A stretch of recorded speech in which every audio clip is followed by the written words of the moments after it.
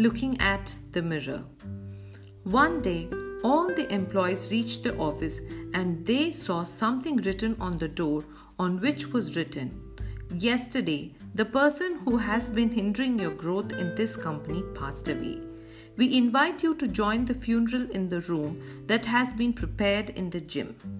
In the beginning, they all got sad for the death of one of their colleagues. But after a while, they started getting curious to know who was the man who hindered the growth of his colleagues and the company itself. The excitement in the gym was such that security gates were ordered to control the crowd within the room. The more people reached the coffin, the more the excitement heated up. Everyone thought, "Who is this guy who was hindering my progress? Well, at least he died." One by one, the thrilled employees got closer to the coffin, and when they looked inside, they suddenly became speechless. They stood nearby the coffin, shocked and in silence, as if someone had touched the deepest part of his soul. There was a mirror inside the coffin. Everyone who looked inside it could see himself.